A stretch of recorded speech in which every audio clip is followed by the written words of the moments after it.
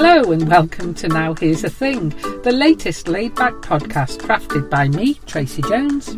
And me, Heather Noble.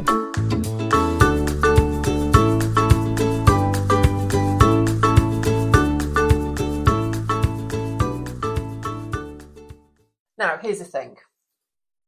Are we recording? We're recording, yeah. Okay, that's all right then. So give us your thing. Now, here's the thing. Right, what are you any good at sleeping? On and off. Do you get off to sleep all right, or...? The best way to get off to sleep is to start a podcast playing, and next thing I know, it's the morning. Right, okay. Well, very interesting that you should say that, because often I'm quite good at going to sleep, but when I'm not good at going to sleep, I'm really not good at going to sleep. Now, my husband can listen to audiobooks, just as a matter of course. I struggle with that because I fall asleep and then I don't know where I am, and then I have to listen to stuff again. You start again, yes. Yeah. And do you not listen to an audiobook while you're driving, hopefully? No, because it makes me fall asleep. Yeah, okay. Yeah. So, I've come across white noise. Yes. Right, so that's like, often for babies, it's like a little shusher, isn't it? It's just yeah. a sort of... My husband likes the sound of rain, so we've got the rain app. Right, well that's pink noise, apparently. Oh, that's pink noise? I didn't know Who this. knew that? Exactly. So I found an article. There was an article in the Guardian. Hiding behind that pop-up on your... Behind him. Yeah, I've got another pop-up here about going on holiday, which I feel more inclined to keep. Brown noise. Oh, I don't like the sound of brown noise. So the pink noise... sounds like something toilet-related. It does, yeah. And looking at this... that looks like a colon. It does, doesn't it? This article in the Guardian, they've chosen a slightly unfortunate... It likes either like intestines or a colon, or the representation in cartoon form of a fart coming out of her ears. She looks like a Dalek. What on earth is that cartoon? Okay, sorry, I'm talking too much. Tell me about brown noise. So the Guardian of brown noise. Yes, brown noise. So white noise, shushing for babies. Just that sort of, I don't know, maybe it's simulating something that's going on when we're growing. Okay. When we're suspended in water. Then pink noise is rainfall, the sea, stuff like that. Okay. And I've used that for a long, long time. I used to have a CD of sea sounds. Wow, in the olden days. In the olden days. So so there's When the CD stopped, did it not wake you up? I think I used to have it on repeat. Okay. You had a fancy machine. Yeah, I think I did. In fact, when I met my husband, that was a prerequisite. We need to have the ocean sounds, and it's very soothing and very relaxing. So come on, anyway, bated breath here. What is brown noise? So brown noise is it's a bit more like that. The ocean sounds, but it's more of a hum. It's more of a browner, less prickly. So I'm thinking of oceans with sewage in now. All right. Yeah. Okay. Take me away. Give me another example. Like an empty aeroplane. You know that when you're in a plane, you can hear that sound, can't you, all the time? Like a bit of a drone of the engines. Yes. Yeah. It's and it's used very often for people who suffer from ADHD. So the thing was, I saw this brown noise and I was like, well, what is that? And then I went down the whole pink noise, hole. white noise, the brown hole. Yes. So apparently, it's called brown noise, not because it's poo coloured or anything like that, but that it was mimics something called Brownian motion. Oh, I remember that from school. Oh, do you? I do. Wow, when did you go to school? Because botanist Robert Brown found it in 1827. Yeah, I didn't go to school that long ago. It was a while ago now. But is it smoke particles moving? Oh, now I don't know. Movement of particles in something. I don't know. Gosh, right. To have remembered even movement of something. I'd never... Brownian motion, yeah. I'd never heard of it. But do you remember when we were working in lockdown and there were various soundtracks of like the sound of an office environment or the sound of a coffee shop? Or like hubbub in the background. Yeah. So that's kind of brown. Pretty much like our podcasts. Stuff is going on. And in the background, motorbike, central heating. Small children in pubs. Small children in pubs. Yeah, I've forgotten about them. Yeah, so I'd never come across it, but there's a belief that it helps people to concentrate. So perhaps if you're studying, now I can't listen to music and study. I can't listen to music and read. If I'm reading, I have to have quiet. But some people can concentrate really well if Yeah, they've got noise. if I want to concentrate, it can't be music with lyrics. Okay. And it would typically be sort of Baroque style music. Oh yeah. Okay. Yeah. Who'll get you? Slightly medieval. I think I might have looked into this when I was studying for my degree. What sort of music is good to have on in the background, and I think I researched. Came up with Baroque music. Yes. Okay. Well, anyway, it caught my eye because I'd never heard of it, and then it just got me thinking about actually we think a lot about what we look at and what we see. Do you think? Sorry, just to interrupt. I can hear that hum that we always used to get in your office when we did the business community and then big business briefs, and it's there now, isn't it? Is that brown? It's annoying. Yeah, that's brown. I would say that's brown noise. Okay. Because it's not like and I watched a little TikTok explanation which sort of half went in. So it's meant to be softer than white noise. Okay. Whatever that means. Because it takes off some of the upper So that hum that's happening below your office now is definitely brown. It's brown noise. Yes. Brown hum. Yeah, yes, there you go. Anyway, I just thought it was an interesting thing, but it also helps me to recognise why some of the things that I listen to if I'm trying to go to sleep don't work. Okay. Because I think now I'll tell you what works quite well is Hamilton. Hamilton? Yes. Wow, okay. Hamilton. Yeah, I don't know why, because it's not brown noise, it's a musical, but... It's quite a lively musical as well. Yeah. Ups and downs in that musical, quite a bit of excitement. Yeah. But I'm able to zone it out. Anyway, there you go. Here's the thing. Don't buy Heather tickets to Hamilton. Buy me tickets to Hamilton, because they're very expensive, and I would stay awake. Okay. But brown noise, studying, concentration, ADHD, it's a thing. Okay. Now, here's my thing. Go on. Before we started recording, I told you that last night I went to a murder mystery evening, entertaining some guests. And our biggest challenge of the night, actually solving the murder was quite hard, but still the biggest challenge of the night was choosing our team name. Oh. And it got me thinking today, is that how can it be so hard to choose a team name? Of all, the murder, the motive, how they did it, all of these, where did they do it, what was the weapon? And the stumbling block was that initial thing, what's your team name? Bit of a strange way that my brain works. The next thing I was thinking is some things, massive tasks, where actually the stumbling block is a really small thing. And it got me thinking about book dedications. Oh, crikey. See, that's how my mind works. Yeah, all right. Not very linear. So if you were to write a book, would that writing a dedication be a difficult thing for you to do? Well, no, because I think I'd just put 4. Who would you choose and why? It would depend on the book. Okay. And it would depend on, would it be an individual? Would it be a group of people? To all the people who have or haven't, or would it be for my mum? Or I don't know. It would depend on the book. It depends. It's a good answer. So I really don't know, because it's like choosing a team name. It's like, oh gosh, I'll write a book. I can't think about the dedication. But I did a bit of research because I thought, it's not about me, this podcast. Yeah, it's a thing, isn't it? I'm going to look it up. So I found 2 links that I want to reference. One is most intriguing book dedications, and it's on the Penguin website. I'm going to skip over that for now. I really like some things in there, so I've saved it. And another one is just ones that made me laugh from dmilks.com, creative book dedication pages. I just thought I'd share a few of these with you and see if you like them. So this is from a textbook for mathematics, An Introduction to Algebraic Topology by Joseph J. Rotman.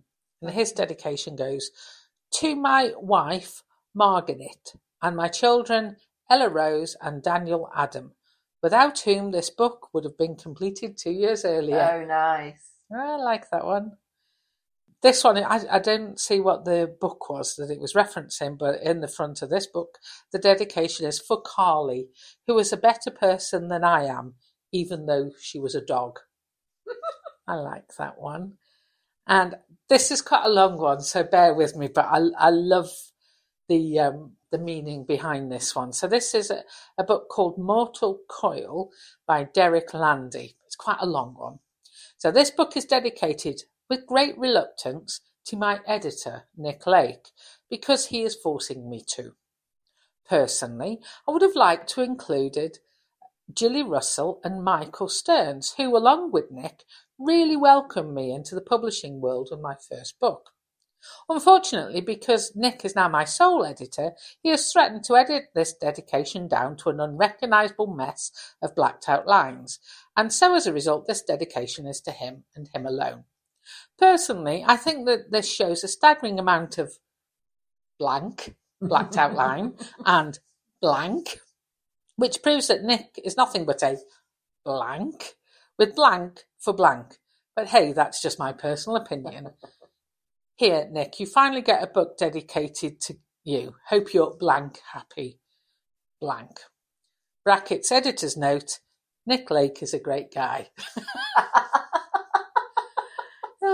Very clever. This one from Joan Rivers, her last book, Diary of a Mad Diva, says this book is dedicated to Kanye West because he'll never effing read it.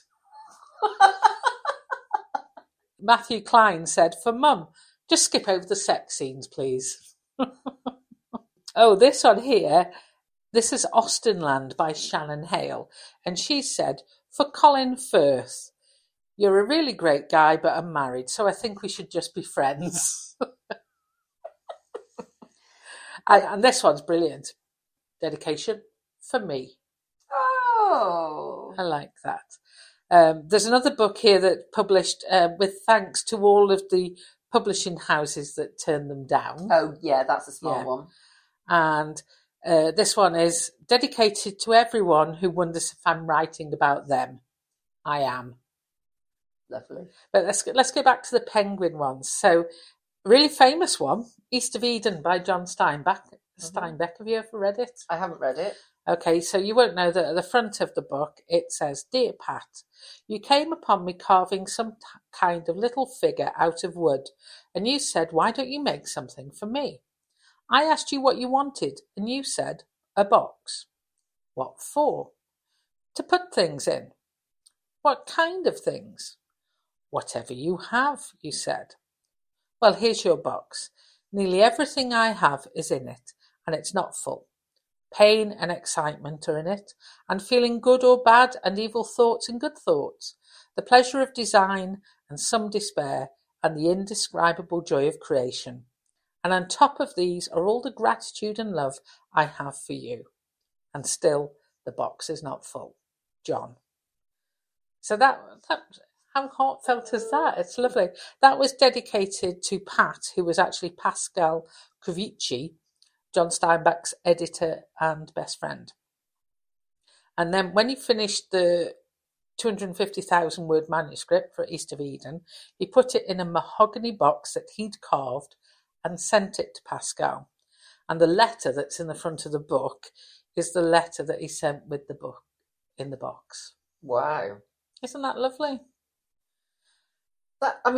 Carving the box, that's unfair, isn't it? If you're good at writing and you're good at... write a brilliant book, you can carve a box, and then you can write a dedication like that. I mean, we'll give up. Yeah, what's the point of trying? Another little-known author you might not have heard of, Agatha Christie. Oh, yes. Yeah, vaguely. Yeah. Comedy, isn't it? She writes comedy. So she wrote this one in one of her detective novels, The Secret Adversary, in 1922. To all those who lead monotonous lives in the hope that they may experience at second hand the delights and dangers of adventure. And then, I like Neil Gaiman, Yes. and science fantasy. So this dedication from 2005 is in his book Anansi Boys. You know how it is. You pick up a book, flip to the dedication, and find that once again the author has dedicated a book to someone else and not to you. Not this time. Because we haven't yet met, have only had a glancing acquaintance, are just crazy about each other, haven't seen each other in much too long, or in some way related, will never meet, but will. I trust that despite, always think fondly of each other. This one's for you. With you know what, and you probably know why. Do you dash to the dedication in a book? No, I don't. That's a really good point. I don't think I do, because I don't expect any book to be dedicated to me. No. That said, there might be a book dedicated to us, Heather, and we've never looked. I would like to think that if somebody was dedicating a book to me, they probably would carve a box, put it in it, Write a heartfelt letter. I'd like to think that too. There is one that I remember as I was doing that research today. It said, "This is for my dad." However, he doesn't read fiction, so we won't know unless somebody tells him. Ah, well, yeah. So precisely, we could be like his dad. Yeah. Now I'm going to think that there's 100 books dedicated to me. Hopefully in a nice way. Not to all the people I hated from school or something. Yeah, exactly. Yeah, and a big long list of names. Now, here's the thing. What was your team name? Daniel Craig's Cousins. Daniel Craig's Cousins. Okay. Was Daniel Craig's cousin amongst the party? Nope. It was a Bond-themed murder mystery. Oh. Nobody else came up with a better idea, so that I have to hold my hands up and say that rubbish team name was mine. Can I tell you about a dinner that I went to? Please do. Where, because you mentioned that the murder mystery had some actors, yeah? Yes. They were. So were you like private dining, and then there were private dining, yeah, and these 4 people sort of ingratiated themselves into our group rather awkwardly. The host of the evening hadn't prepared all of the guests, so initially they were all a little bit. They were these weirdos, but that was all right. Anyway, your story, Heather. Yeah, so I went to a dinner, a black tie dinner, and there wasn't a murder mystery, but they had hired some actors. So there was to do what? For a bit of fun. So we had a drunk waitress. Oh wow! We had a very shouty front of house manager. We had a handyman. Oh, it sounds like anything but fun. That does. It sounds horrendous. No, it was brilliant. There was one other. I can't remember what they were. Oh, I think there was a sommelier. But I mean, the drunk waitress. She wasn't drunk, but so she's actually waiting on. But her skirt, like her white shirt, wasn't very white. Her white blouse. Then her black skirt, you could see where she'd restitched at the bottom of the zip. I think she got a ladder in her tights, and then she came over to our table to do something, and she just picked up a guy's glass of red wine and downed it. Right, but I mean, I don't think she did that at every table, but it was particularly funny. And then at the start of the evening, there was a load of shouting going on. Oh, I think that was the chef. Yes, he was a very angry chef.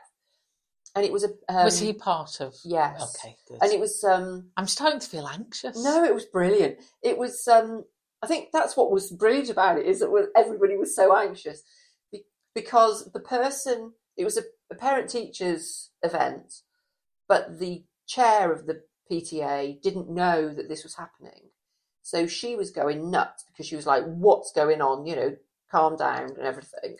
And so somebody briefs her on that. We've got the handyman. So there's this noise, this drilling noise going on. And basically what the handyman is doing is he's going round, it's a big event, going round all the tables and saying, right, and he's got a drill. And he's getting on the floor under the table and then drilling. Oh my God. Not actually drilling, but using his drill to make a hell of a noise. It was brilliant. Because they were working the room and it just gradually dawned on people. Wow, okay, so what I was thinking last night has been amplified by what you've just said. I was thinking that those actors needed some big balls to do that. But the ones there, completely unexpected, creating havoc. It was brilliant. Oh, but you've done some acting, Heather. Only a little. What, could you imagine doing that? I think I'd find it easier to do that because it wasn't a script. Yeah. The trouble with acting is the script. But I think I could do a drunk waitress. Yeah, I think it would be fun. Yeah, I think it would be fun. Now, what about the murder mystery then? Because they had to stay in character, remember their role, the clues and everything. I imagine that's a bit like remembering a script, but yes, ad-libbing your script. Because people are asking them questions. Yes. And they have to answer it in a certain way, don't they? Well, they have to have their backstory, don't they? So yeah. I suppose you've just got to know your character really well. And of course they know who the murderer is, so they know what not to give away, I guess, and what clues they can give. I think I had a murder mystery party for my 30th birthday, and it was one that you do at home. I used to do them quite a bit in the everybody the distant past. Everybody used to do them, didn't they? Yeah, it was great. I mean, this is 20. Yeah, a little while ago. Yeah. So that was great fun. But what I think would be amazing, so the one that you were talking about last night, it was private dining, yeah? I'd love to go to a hotel and not know who are the actors. You know, so you just go to a hotel for a weekend, you know there's going to be a murder mystery. Yeah. And so, you know... That, you want all in. You want the full Poirot experience. The couple sat there at the table who are having a bit of a, you know, difficult conversation or aren't speaking to each other. Are they actors or are they just a couple who've been married a long time and not speaking to each other? It gives you a real excuse to go and barge in and be nosy, doesn't it? Yeah, Have you been married so long that you've got nothing left to say to each other, or are you actors? and then suddenly... see your agenda here, Heather. Oh, I think it would be amazing. Ultimate in nosiness. I'd pay good money for that. If anybody out there is listening and they run these types of events that Heather can go to, just send your information to Heather, because I ain't going to that. Oh, why not? I found it really difficult, the murder mystery, and it also made me worry about, we've got plans coming up in December for an escape room, and I had almost a mini panic attack thinking, with the way I've performed in this murder mystery detective event, then I'm never going to escape from the escape room. Somebody will have to come and rescue me in January. I'm pretty sure, I can't be certain, but I'm pretty sure that nobody got murdered last night, and that there is like a door where they can just say, come this way, you haven't solved the crime. Like in the Crystal Maze, they didn't just say, oh, well, you just stay in there forever. Yeah, so the one that I was convinced it was the first one eliminated. So then I went for my next one, and that person was ruled out. So then it was only down to 2. And I was like, well, I've got a 50-50 chance now of guessing who it is. Did you still get it wrong? I sat on the fence. I let my teammates choose. After my previous failures with the other 2, I wasn't going to So shut up a little bit, yeah. Oh, over to you, Daniel Craig's cousins. Brilliant. Sounds like great fun. Isn't that just proof of one man's, what is it? One man's something is another man's poison. Do you know what I mean? To you, it's like you didn't like it, it made you anxious. To me, I'll be like, oh my God, this is amazing. Yes, interestingly enough, the murder was committed using poison. Was it? Yeah. Did one of them die? Or was the murder done in another room? So we were all in the bar area in the long gallery, and the actors had been mingling with us and getting to know us, and we were getting to know them once it had been announced that this was actually the format of the evening and not just 4 randos that had come and joined us. And then we were told to prepare to go for dinner, and then there was a really loud scream from on the way to the dining room.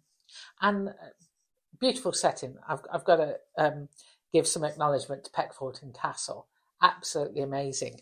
As we walked away from the long gallery, we were led towards the scene of the crime and told not to touch anything. There was just this beautiful anteroom, perfect place to just sit and read or be murdered.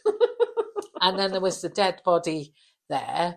and then all of these things around them. So a pack of cards, a book, a pen, Is a there glass somebody of playing wine. the dead body? Somebody playing the dead body, yeah. And so we weren't allowed to touch anything, but we could take pictures. And then we were told to retire and go and start our meal. And then the actors came round and interacted with us. We had puzzles and riddles to solve. And then we could go back and look at the room because some of the things had been moved. Somebody had been and stolen some of the items. Very well done. And 3 hours, hard work by those actors. Very good. Highly recommend it. And I've totally forgotten the name of the company that did the murder mystery, and I should give them credit. But I'm sure that actually, if you're interested, Peckforton Castle can help. Oh, I'd love to do that. I'm going to be Googling that. Now Here's the Thing is a Jones & Noble production, brought to you every week. Well, maybe not every week, Heather. Recorded with an iPhone, a microphone, and lots of hot air.